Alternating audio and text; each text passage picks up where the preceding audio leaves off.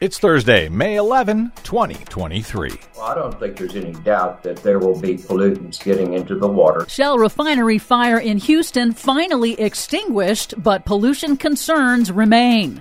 Biden administration proposes money-saving efficiency standards for dishwashers. Plus, the Minnesota legislators did not back down from the onslaught of lobbying from corporations whose products are laced with these chemicals. Minnesota to enact nation's strongest restrictions on PFAS forever chemicals. All of those restrictions and more straight ahead from BradBlog.com. I'm Brad Friedman. And I'm Desi Doyen. Stand by for 6 minutes of independent green news, politics, analysis, and snarky comment. It just occurred to me that liberals want to get rid of mechanical dishwashers and return to the humankind, hence their embrace for cheap illegal labor. Greg Gutfeld, Fox News. Do you not have anything good to offer to the world?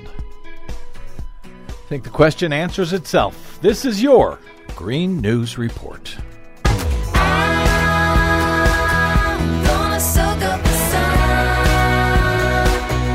Okay, Desi Doyen, Fox News may have nothing good to offer to the world, but you do every day on the Green News Report. Well, we'll see about that. Okay. First, in Greenland, another study concludes that the Greenland ice sheet is melting faster than thought due to warming ocean waters melting it from below. The researchers discovered that daily tides of increasingly warmer water had eroded a 500-foot deep hole at the base of one of Greenland's major glaciers over just the last few years, accelerating its retreat. They say that dynamic mechanism is not factored into models of sea level rise caused by global warming, meaning the extent of future sea level rise could be vastly underestimated. Meaning they haven't been counting this as part of their calculation. Yep. Uh-oh. In Texas, a major chemical fire that injured 9 workers at a troubled Shell refinery near Houston this week was finally extinguished after 3 days. The company said tests showed no harmful levels of chemicals in the air. The company said that, did they? Yep, but it was forced to release toxic wastewater runoff into the Houston Ship Channel. Oh.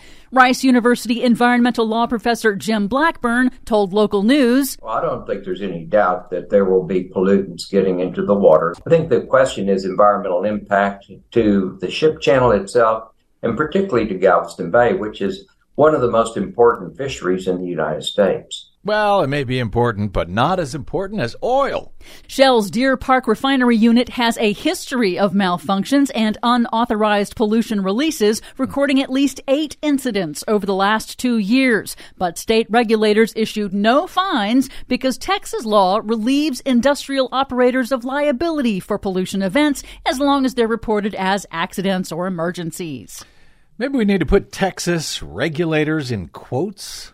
A new study out this week puts a price on the U.S. oil and gas industry's costs to human health, calculating that pollution from U.S. oil and gas production causes about $77 billion in impacts to public health nationwide every year. And oil and gas production contributes to more than 7,500 excess deaths and nearly 500,000 asthma attacks in the U.S. annually. The biggest impacts are in Texas, Pennsylvania, Ohio, Oklahoma, and Louisiana. Yeah, but those numbers don't take into account all of the profits that the oil companies actually make, right? True.